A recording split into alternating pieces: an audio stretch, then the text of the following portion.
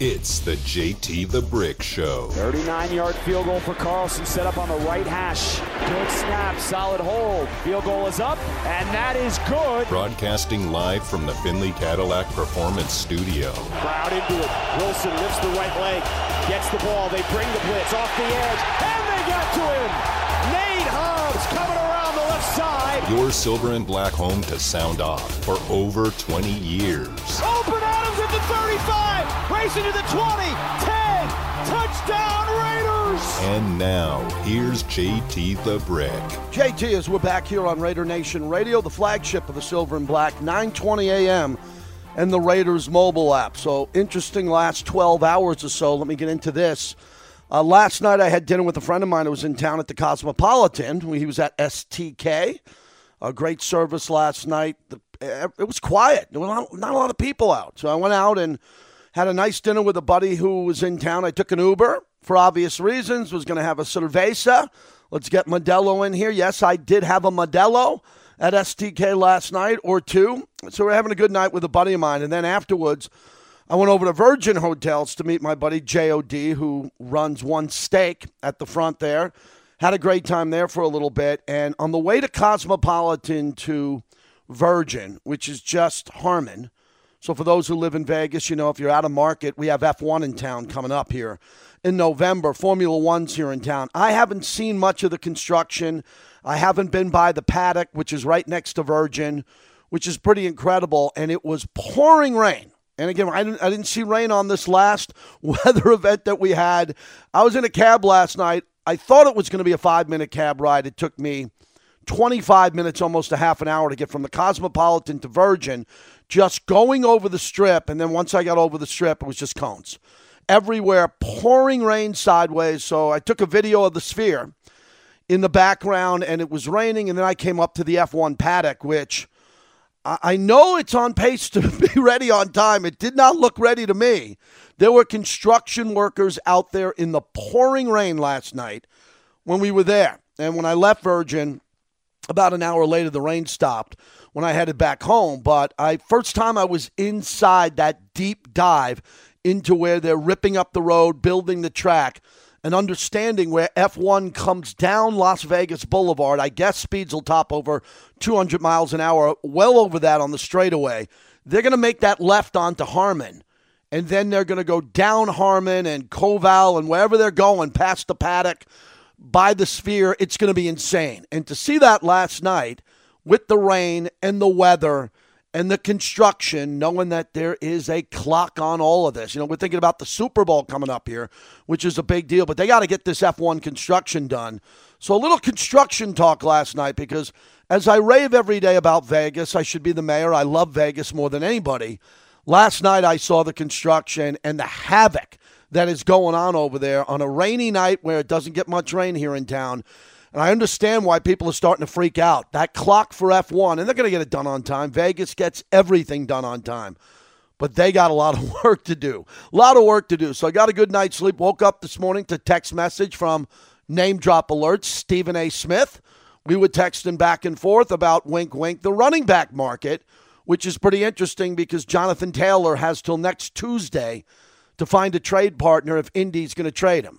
And this is getting weird because the Josh Jacobs scenario, I was in the Raiders building earlier this morning before the show. So, again, this last 12 hours from the Cosmopolitan to Virgin to traffic, the rain over at the Raiders facility this morning, texting with Stephen A. Pretty wild last 12 hours, but the running back market now is at a pivotal point. There are two storylines, one here in Las Vegas with Josh Jacobs, no movement at all today. No breaking news, no new news on this issue, which is fine because Josh has got time. But plane leaves tomorrow. I got my travel itinerary with the Raiders. We're leaving tomorrow around 4 o'clock to head to Dallas. And I always thought that he would be on the plane, or he'd be close to being on the plane. He'd be available to get on the plane, which could change throughout the show. It could change tonight, tomorrow, but it probably won't. And we're getting to crunch time on Josh Jacobs, and more importantly, it's not more important to the Raider fans, but to the league, Jonathan Taylor, because Jonathan Taylor's trade value is very important going forward for Josh Jacobs next year if he's going to get a contract extension with the Raiders or if he ends up not wanting to be here and goes to another team. We have no idea, but it's going to start with Jonathan Taylor. Saquon Barkley is playing on that franchise tag with a tiny bit of juice. Josh Jacobs has got to figure out what he's going to do on the franchise tag. And then the market next year will reset again. Unless Jonathan Taylor agrees to terms by next Tuesday, when the rosters go from 9 to 53, a team like the Dolphins trade for him. Let's say the Dolphins trade for him and his $4+ million salary with the indication that they're going to pay him new money. And what would that new money be? Would it be $12 million? No idea. Would it be $15 million a year? But the headline today, right now at ESPN.com, is that the Colts are fielding inquiries on a trade offer for Jonathan Taylor, and nothing has moved just yet. So Jonathan Taylor could be one step closer to his wish of being traded, and that deadline, the Colts are saying, is Tuesday to find that trade partner. According to Stephen Holder from ESPN, 6 teams have inquired about Taylor's availability, and 2 of them have engaged the Colts with offers. And one of the teams is the Miami Dolphins. And that's important because the Raiders play the Miami Dolphins this year. And we don't want to see Jonathan Taylor on the Miami Dolphins with Waddle and Tyreek Hill. I'm not worried about Tua. I'm worried about those guys catching bubble screens and going 80 yards. But Jonathan Taylor's a hell of a balance and a mismatch here. So the situation remains fluid as I'm talking to you now. Unclear whether a team is willing to meet the Colts' trade demands. Remember, not Jonathan Taylor's trade demands. The trade demands of the owner, Jim Irsay, and what he wants, which reportedly is a first-round pick or a package of picks worth similar value. I don't think the Colts are going to get a first-round pick unless it's a late first-round pick. Remember, earlier today, the Cardinals made a big move. They moved Isaiah Simmons, their hybrid linebacker, to the New York Giants. I love that kid. I thought the Raiders could draft him a few years ago, but they weren't able to get him. I love Simmons, the fact that this guy's a hybrid, a linebacker. He's like an edge rusher. He can put his hands up and knock balls down at the line of scrimmage, and he can jump into pass coverage, so the Giants pick up a valuable piece. But we don't know what Taylor's status is going to be going forward. He's currently on the active, physically unable to perform list and must be activated or placed on reserve pup by Tuesday. Now, players on the reserve pup list must sit out for the first 4 weeks of the regular season. Man, there's a lot going on here with Jonathan Taylor. Josh Jacobs reportedly perfectly healthy. We just don't know the shape he's in. For the Colts, the prospect of a trade offer, the chance to conclude this tense 4 weeks for the organization and Taylor. They're in a standoff. The team is talking about moving him because he is the talk of camp as they're breaking in a brand new young quarterback, and all the noise in the room is not about Richardson, the quarterback, and how he's performing. It's about Taylor. Jonathan Taylor has not practiced since reporting to training camp on July 25th. He was placed the same day on the PUP list because of an ongoing issue with his ankle, according to the team. Now, the teams that are trading for him aren't worried about the ankle. They're worried about the type of contract that they could give him long-term that he'd be happy with and how many draft picks they'd have to give up to the Colts. The week since, total uncertainty about the future of the 2021 NFL rushing leader. He had ankle surgery in January after missing 6 games last season. Again, I tie this back in to Josh Jacobs, who has not had an ankle surgery, is completely healthy, should be ready to go. So it's very uneasy right now in Indianapolis, a team that the Raiders play on New Year's Eve this year. I think owner Jim Irsay is a whack job. The agent on this, they're in a back and forth publicly, and it's getting uglier by the day. Nothing crazy today. Taylor's trade demand issued to the Colts on July 25th came to light, and the situation's more uncomfortable because Jim Irsay is poking him back, and he's adamant that he's not going to do a trade unless he likes to trade there. So Taylor has left training camp twice in the last 2 weeks. First to get treatment off-site. He wanted to get treatment off-site. And then also for this ankle injury, which is really important at this time, he's got to figure out what he's going to do and if he's going to be ready to go. So I think I'm tying it in to Josh Jacobs because there's no drama today around Josh Jacobs. Could that change? Yeah, potentially it could change in the next couple of days or over the weekend if he doesn't report. But as of now, all systems are go. I don't talk to anybody who's panicking. No one seems overly concerned, but I have Josh Jacobs on Jacobs' watch. If I had a stopwatch, we'd be playing it right now. And Taylor, meanwhile, still wants out, and it looks like the Dolphins are going to be the team that tries to go after him. So we're not hearing about trade demands for Josh Jacobs. We're not hearing about treatment. We're not hearing about an ankle injury. We're not hearing about the owner and him going back and forth. Two different storylines here. As I've been texting with people around the league here who are asking me if I know anything about Josh Jacobs, and I say the same thing. Doesn't matter if it's Stephen A. or you, our great audience here. I don't know anything. Hopefully we'll know something here pretty soon. Also, I got a brand new podcast that I did earlier last night with my podcast partner, Tom Looney, on that 49ers situation with Trey Lance, who's pretty much done.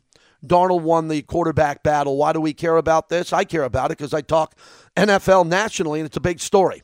How Trey Lance, the Niners, and Kyle Shanahan gave up 3 first-round picks for him. He's the third-string quarterback. They don't want him to get hurt in camp. They're trying to trade him. The team that could be most interested in him are the Vikings, another team that the Raiders play this year. Remember, the Vikings have given Kirk Cousins plenty of time to win. Last year, the Vikings won 13 games, and they lost to the Giants in the playoffs in the first round. That was unacceptable. Remember, Cousins threw underneath on 4th down, didn't even throw it to the sticks. And Cousins is a really likable guy. He is a faith-based guy, loves his wife and kids. If you saw Quarterbacks on Netflix, one of the nicest guys you could ever see. But the Vikings are running out of time with him. I can't imagine the Vikings giving Kirk Cousins another year, even though he's a good quarterback. He's not a top 10 quarterback, but he's right outside that if you look at the stats here. Could that be a landing spot for Trey Lance to be underneath Cousins in the quarterback room, learn under Cousins, who's very good, an offensive-minded head coach, and could that fix him? Raider fans don't care about that, but the NFL does. He is a talent, Trey Lance, and he's going to get an opportunity somewhere else. And then one other big story still here. We're keeping an eye on the holdout in Kansas City, which could be pretty important here as the Raiders are chasing down the Kansas City Chiefs. Chris Jones still the stalemate. He's willing to hold out till Week 8, as Mike Florio and Pro Football Talk is saying. This is a real stalemate. You know, Nick Bosa hasn't reported, right? Josh Jacobs hasn't reported. There are a couple players still unavailable. We saw the trade with Isaiah Simmons to the Giants, as I mentioned, for a 7th-round pick in 2024. Give me that deal all day long, all day long. But there's some news out there, and again, you're looking at Kansas City's best pass rusher, willing to play hardball with Andy Reid and the Hunt family. He deserves to get paid, and he wants to get paid. So 2 of the best pass rushers in all of football looking for new contracts, and they both deserve contracts, including Nick Bosa with the 49ers. We got our pass rusher locked up. We got 2 of them locked up. No doubt about it. Max Crosby signed a contract extension last year, so he's under contract control and one of the best players in the league, which we're thrilled about. And then Tyree Wilson, who's coming along and now padded up, practiced it a bit. He practiced in Los Angeles, didn't play in the game. Going to be very interesting to see what happens with him in Dallas. And if he doesn't play in Dallas, no problem. The Raiders will have time to get him ready for Denver. I don't know what the package is going to look like for Tyree Wilson in the first week in Mile High, but it'd be great to see him come in on a 3rd and 12 and to keep Chandler Jones on the field with Tyree Wilson and Max Crosby to get after Russell Wilson. And speaking of Russell Wilson, next week we're going to be off on Labor Day. So we're off Monday, Labor Day. And then after we come back, we are into our full first week coverage here on the flagship of the Raiders, all in on the Denver Broncos. I got 3 Denver Bronco guests all lined up. And then we have our insiders who will be on a rotating basis every other week. Paul Gutierrez, Vic Tafer, everybody that we have, Jason Horowitz, the voice of the Raiders, Vinny Bonsignor, all of the insiders that you've come to listen to on this channel, and many of them on my show. So that's going to kick up as Denver is going to be here sooner than later. Or we're going to be in Denver as the Raiders open up with their first 3 out of 4 games on the road. Man, I would have loved that Denver game to be at home. I understand Ed Sheeran. I understand Beyonce. I understand what happens in this stadium. I get it. But, man, I wish the Denver game, the opener, was here at Allegiant Stadium so we could get that game and win at home and then play at Denver the last game of the year. We get Denver in Denver to open up the season. Then the last game of the season, I can promise you, one of the 2 teams are not going to be in the hunt. Both the Raiders and Denver will not be in the hunt, both teams, the last game of the year. But the first game of the year is going to mean everything, not only to this organization, but especially Denver, because it'll be the first game for Sean Payton and Russell Wilson together. 702-365-9200. Let's thank the DeCastroverde Law Group for everything they do. If you get into an accident, if you're in this cone zone, if someone goes through a light and rear ends you, if you get hit on the freeway, if it's a truck, if you have a motorcycle accident or any type of accident, slip and fall, whatever you need, call the Law Group, the DeCastroverde Law Group, 702-222-9999.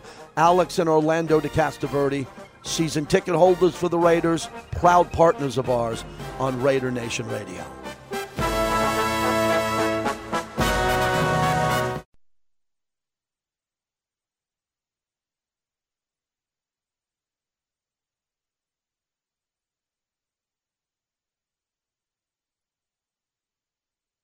Bennett is under center again. One receiver to the right, one to the left. Men in motion. Bennett, another straight handoff up the middle, and Spillane was right there on the tackle. That's what we're looking for from Robert Spillane as he filled the hole for a 1-yard gain for the Rams. Robert Spillane, that's a nice tackle. I got a chance to call that against the Rams on the Raiders Radio Network. JT back with you. I'm heading out and going to have a good time in Dallas as we head out tomorrow as the Raiders take on the Dallas Cowboys. Today was the last Raiders practice at camp. That's it. It was the last practice at camp. Deshaun Reed tweeted that out. Paul Gutierrez, everybody who covers the Raiders and does such a great job. It's a big deal for the correspondents, the people that we use here as insiders there, the people that are required to go to camp every day, the journalists who cover the team and report on it. There's not an easy camp, man, out in Henderson, man. It's hot. The weather's much different than it's other camps around the country. Other camps around the country, it gets hot and humid at times too, but Henderson could be a little bit challenging for some. So for all of the reporters, the men and women who cover the Raiders and got through camp, congratulations. It's really cool that people take their job so seriously and they go out there and do such a good job. 702-365-9200. So here's what we're doing as we're brought to you by Resorts World. Head on out to Doghouse Saloon. That's home of Monday Night Football. We'll have select appearances there this year, but that's the place I tell everybody to go on Monday Night Football is Doghouse Saloon at Resorts World, one of the best venues in town. And they do a great job on Monday night. Prizes, giveaways. They give away hotel rooms. They give away jerseys, drink specials. Fantastic over there. Scott Sabella's vision for sports at Resorts World. So we're waiting on Dave Ziegler. Raider practice wrapping up. Dave's going to speak, and we're going to try to thread the needle and take that live or close to live as we can because I think he's got a lot to say as training camp wrapped up. This is the end of camp. The Raiders will go play the Dallas Cowboys, and then they'll come back, and they'll make the roster cuts on Tuesday from 90 to 53. I'm predicting no individual player coming in, but I'm predicting that Dave Ziegler will bring in a new player. I was wrong last year on the offensive line. I really thought that they were going to bring in an offensive lineman because at this time last year they were trying out 7 or 8 offensive linemen. I didn't think it worked well. It did in the preseason. They went 4-0. But I still thought they needed to bring someone in, and they didn't. And they decided to go with the talent that they had.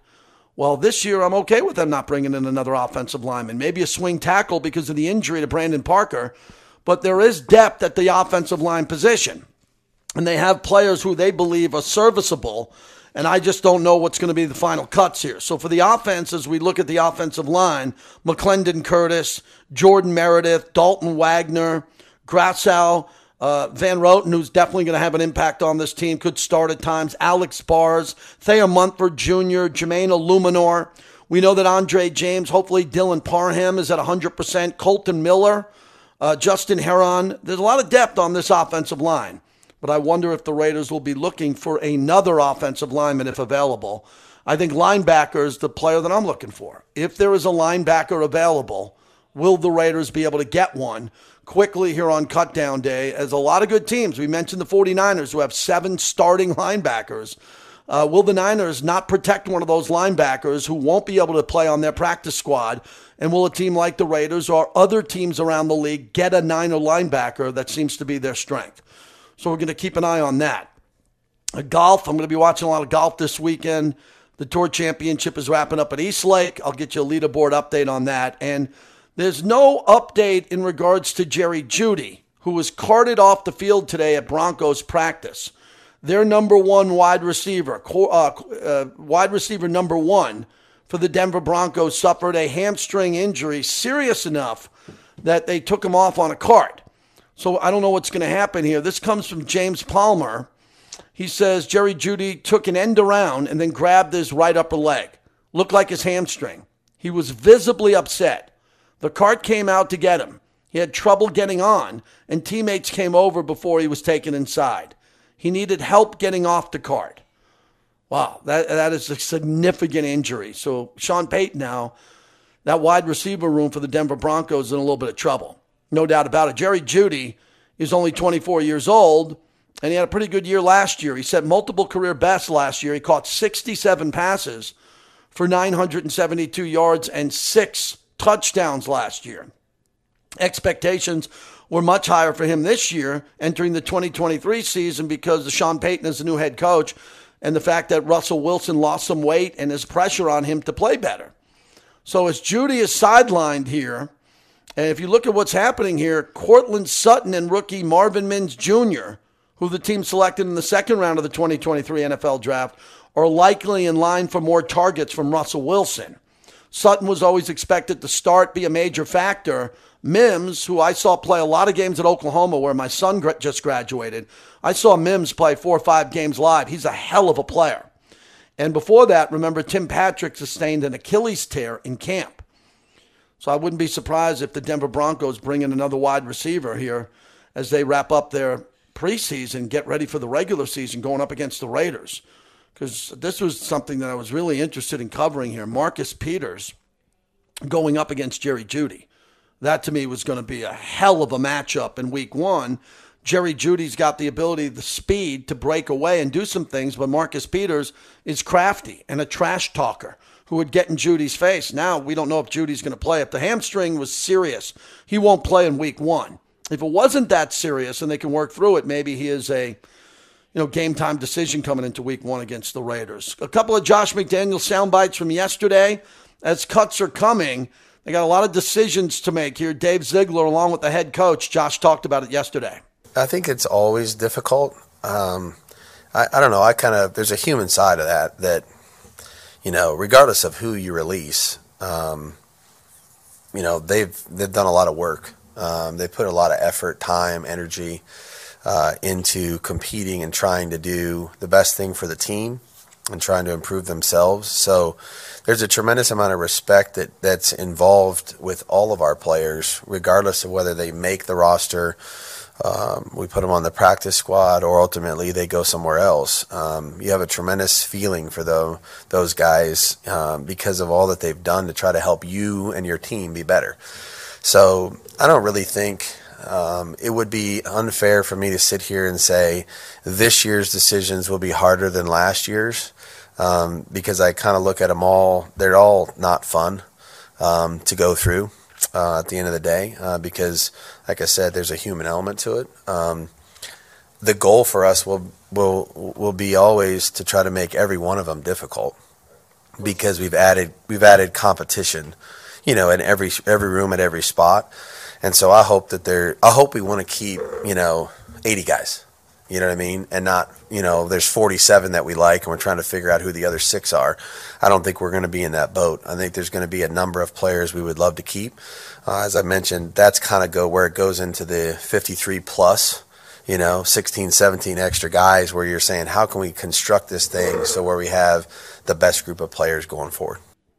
Yeah, I think they're going to have some tough decisions here with the cut down. There's going to be 3 or 4 players that they're going to want to put on the practice squad, no doubt about it. Other teams are going to be all over the Raiders. The Raiders, I believe, have one of their best all-time, not all-time, but in the last 20 years or maybe 15 years, they have their deepest roster in camp.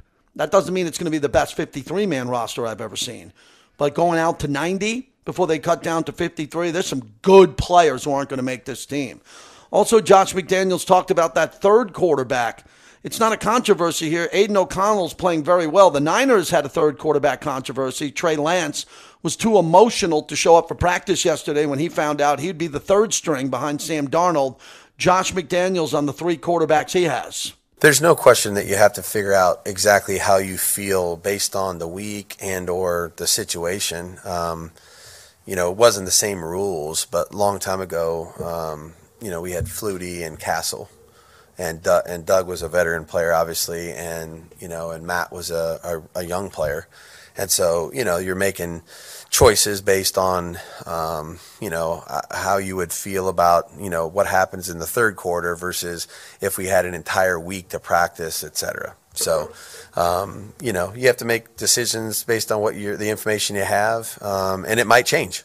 It could change from 1 week to the next or 1 month to the next based on what we do at practice. Because, again, we've said before, like, the competition won't stop for us.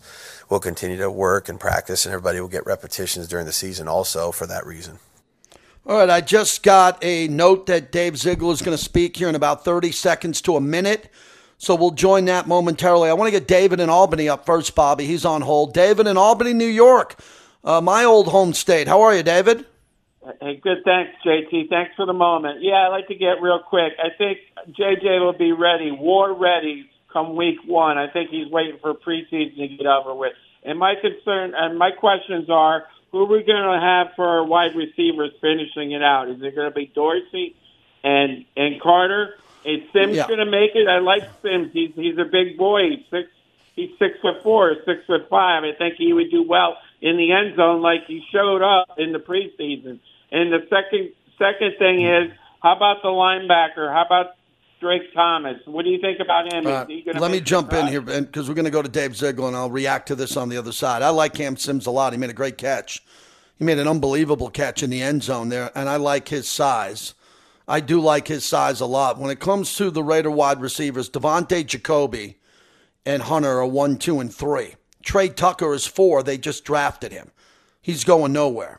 And then as I look at the other receivers, I think DeAndre Carter, for obvious reasons, on special teams is 5. I think Philip Dorsett is the final one that gets in here. Look, it's going to come down to Sims or Keelan Cole. I don't think Keelan Cole, Chris Lacey, Christian Wilkerson, who's had a pretty good camp in the preseason, depending on who they put on the practice squad in that scenario there. So I just think the core guys for the Raiders at wide receiver, it's strong. Devontae Jacoby and Hunter Renfrow. Philip Dorsett comes over from New England. They're very familiar with him. He's played well. He's a speed burner. DeAndre Carter, for his experience and what he's been able to do, and Trey Tucker, that to me overall is a good 6 wide receiver core to have here. And I think Cam Sims is going to be the odd man out. I don't think it's going to be Dorsett. I'd love to see Cam Sims make this team. Because if he doesn't, he's going to make another team pretty quickly. He is a red zone target. And one of the things that's important about Cam Sims is his ability to go up and high point a ball, to go up and get a ball at the top of his route and come down with it in the red zone. And Devontae does the same thing, right? Devontae does the same thing. High points a ball, can jump like an NBA player and come down with it and make an amazing catch. Cam Sims has done that throughout his career. Dorsett and Trey Tucker are smaller, undersized guys, but they get open, man. They get open, and they can also speed burn, and you need someone to stretch the field. So I'm hearing Dave Ziegler is walking up to the podium in a moment here.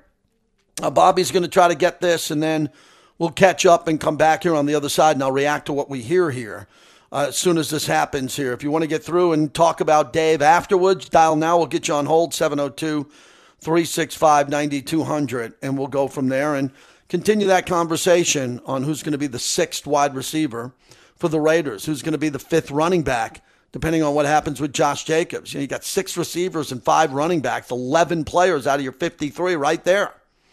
And you got all the edge rushers and the defensive tackles and the cornerbacks. One player might not make the team because Dave Ziegler believes that on the other side it's more important. It's much more important to keep an extra cornerback than a wide receiver. All right, let's go out to the Intermountain Healthcare Performance Center. Here's General Manager Dave Ziegler. I'm ready to roll. Dave, as you're putting together your 53-man roster, how much is thinking only about 2023, and how much is, okay, this guy may be better in 2023, but I think this guy, if we cut him, we're not going to be able to sign him, but his long-term's there. How much goes into all that? Yeah, it's definitely part of the conversation. It's probably one of the more difficult parts of this decision-making process is weighing the immediate versus the future. And, at the same time, we prescribed to a philosophy that doesn't matter where you come from, doesn't matter who you are, what it is, like you earn a spot on the team based on your performance on the field. And so you got to be mindful of that too.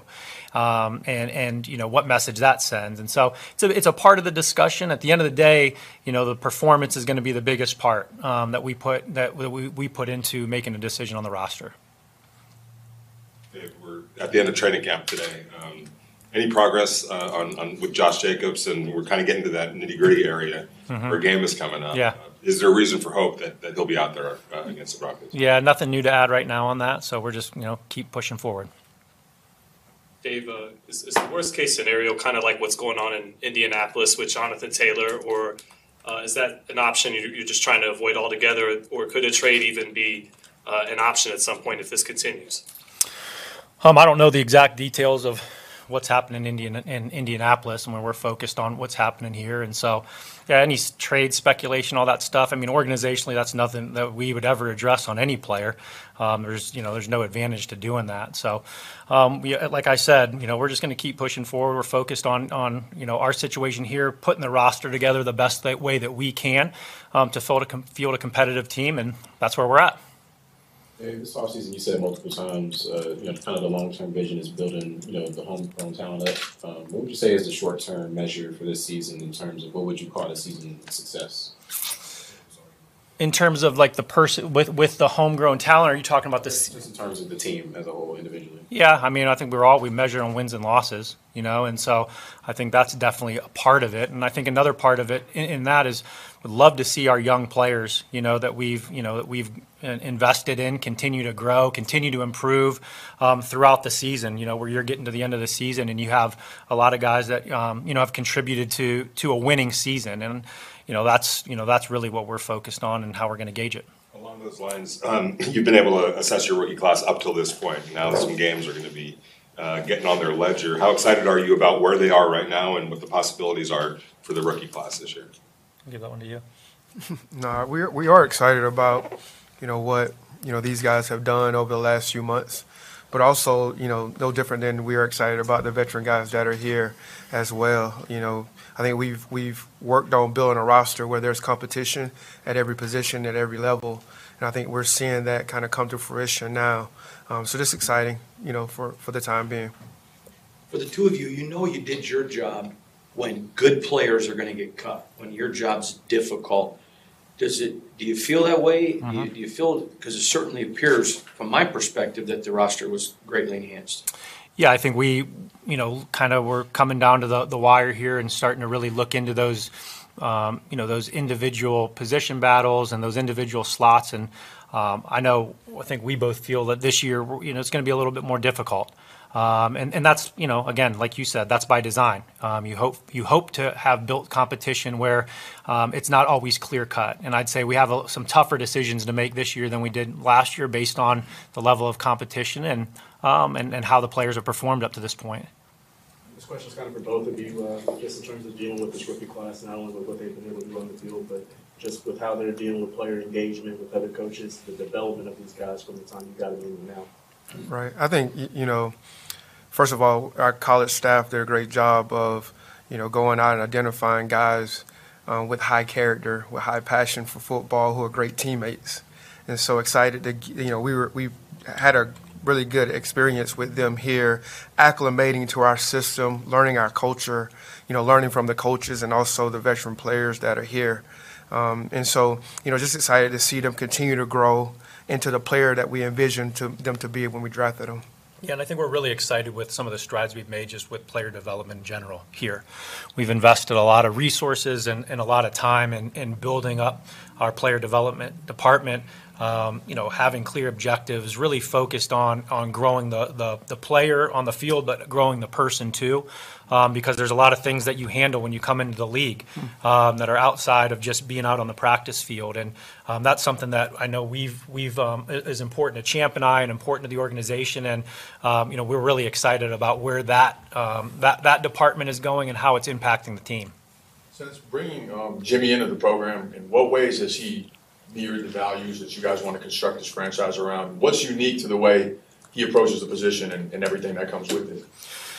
Yeah, I'd say an even keeledness, an ability to stay calm and poised, and just be a steady influence on the offense. And Jimmy has a mental toughness that we look for in all players that we want to bring in. We talk about being smart, tough, dependable, being able to perform at a high level in pressure situations, and we think Jimmy embodies a lot of that. He's embodied through his career. We've seen that as we've continued to grow together since we've signed him, and so we feel like he's a good leader for what we value at the position and what we value in terms of team building too.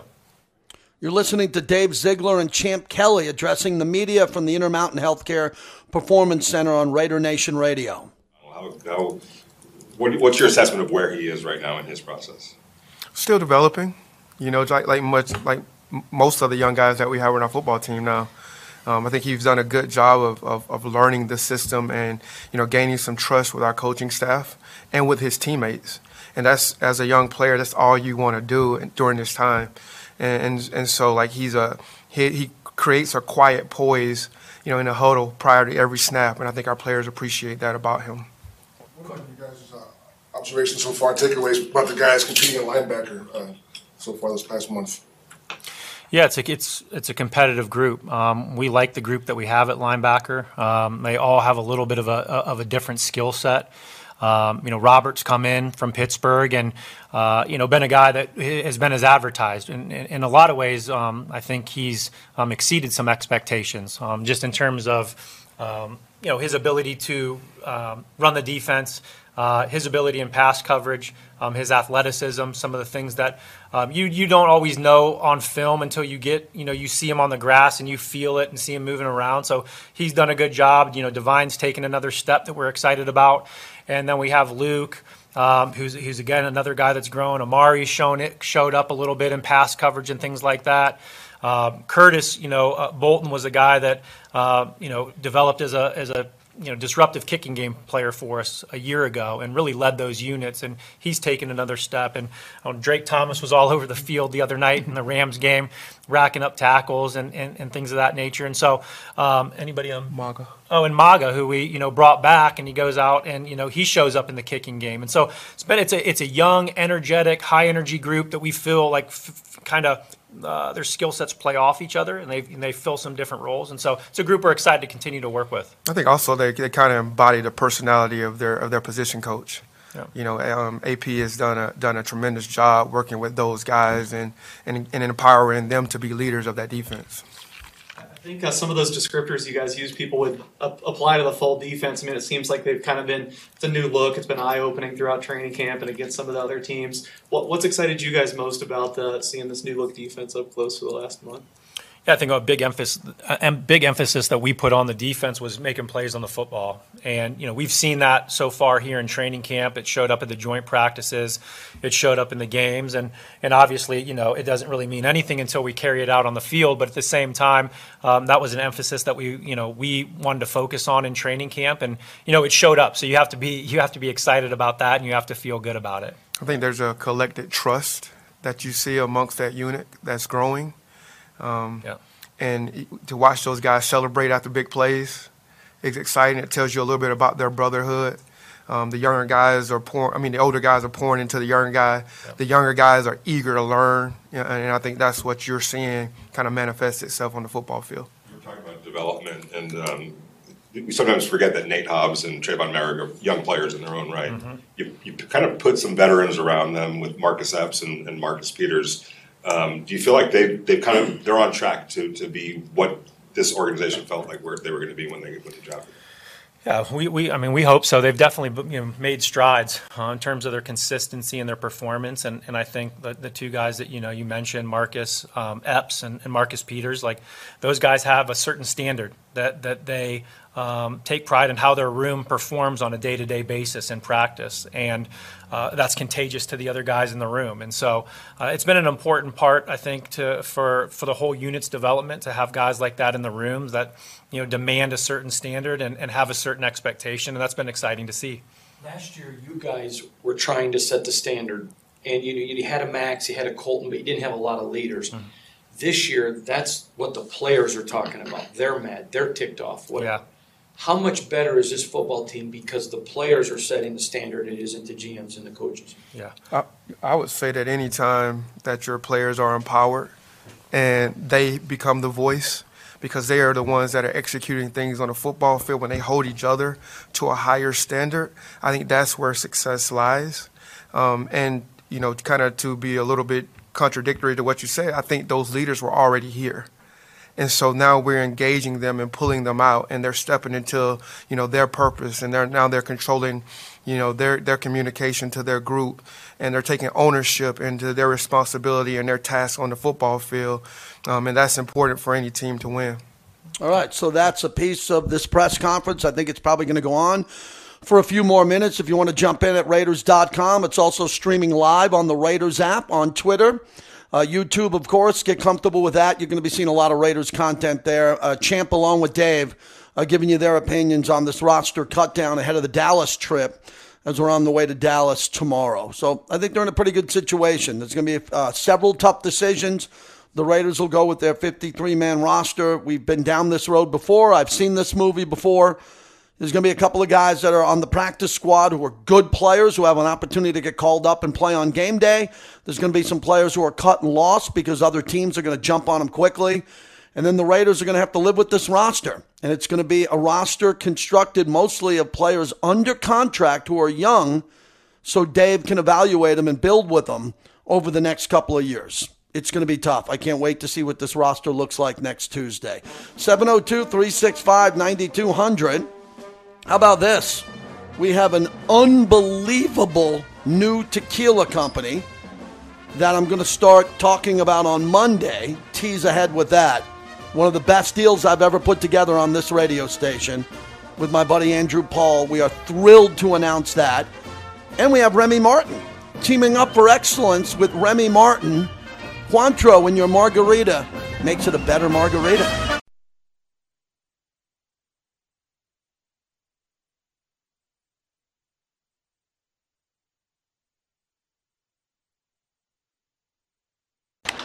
Swung on, hit in the air to center field.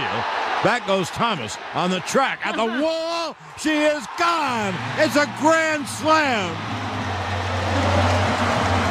Aaron Judge grand slams into Monument Park. It is a Judgian blast. All rise. Here comes the Judge. That was yesterday, and Judge homered again today. The Yankees lost. Washington beat my Yankees 6-5. And the Yankees lose again, and the wheels have come off. I'm a big Yankee fan. If you've been listening to me for 20 minutes or 20 years, they bring me tremendous joy and angst, and this will be one of the few August into September, in my entire life since a young boy on my dad's lap, that I won't have the Yankees in September, October to talk about. Wild card, third wild card, nothing. And that's not good news for me because I like to watch baseball with my team in the playoffs, and the Yankees are not in the playoffs. Taking a look at the standings, the Orioles have a 1.5 game lead in the American League East. The Twins, a 5-game lead in the Central. And the Texas Rangers with Bruce Bochy have a 1-game lead over the Astros, and the Astros are getting smoked right now. Atlanta Braves, a 13.5 game lead over the Phillies. The Mets are 24 games behind Atlanta. Remember the Mets this year was supposed to be a World Series team, Verlander and Scherzer. The Mets are 24 games behind the Braves. At the end of August, Brewers have a 3.5 game lead over the Cubbies. And out west, the Dodgers with a 12-game lead over the Giants. The San Diego Padres, another team that looks like Tarzan, plays like Jane. San Diego Padre beer muscle fans telling you how great they're going to be. The Padres trailed the Dodgers by 17.5 games. The Rockies are 30 games out. And the team with the worst record in baseball, the Oakland Athletics. Notice I didn't mention anything that has to do with Las Vegas. The Oakland Athletics, where we have a vast streaming audience today in the biggity-O. The A's are 36-91. 36 wins, 91 losses. They're 20-45 at the Coliseum and 16-46 on the road this year. I mean, you want to talk about brutal. And, when the news comes out here and people are talking about what's going to happen with the A's in Vegas, we got plenty of time to watch what's going to happen there. There is a guy by the name of Michael Urban who passed away, former Oakland A's beat writer and NBC Sports Bay Area insider. He passed away yesterday on his 55th birthday, according to his brother Dan on Facebook. And I've interviewed him in the past. I've had him on times before. I can't recall the last time I had him on, but Michael Urban, rest in peace. There are so many people, Bay Area insiders. Susan Slusher just tweeted out such dreadful news. Michael Urban covered the A's team with some big personalities, and he somehow had a personality just as big and was wildly entertaining, never a dull moment. Condolences to his family, especially his 2 daughters. He adored them. And Roxy Bernstein and everybody else up there that's tweeting now. A very sad day in the Bay Area for former A's insider who passed away very young at the age of 55. And we wish his family and his daughters and everyone in his family Godspeed. Michael Urban, who passed away, former Oakland A's beat writer, formerly of NBC Sports Bay Area. Wow. Tough to read that on Twitter. You kind of refresh on Twitter, and I saw all this and had to get that in at the end of the show for obvious reasons. Q is coming up next. I believe he's at Circa as they're doing their big football kickoff contest weekend, and Q will have a lot of reaction to Dave Ziegler and Champ Bailey's comments just a few moments ago. I will be back on Monday. We'll see you. Heading out to Dallas with the Raiders tomorrow. Check me out on the play-by-play on radio. Jason Horowitz on TV. Listen to the game on Compass Media Networks and Raider Nation Radio. Have a great weekend, everybody. I always appreciate you listening. Thank you so much.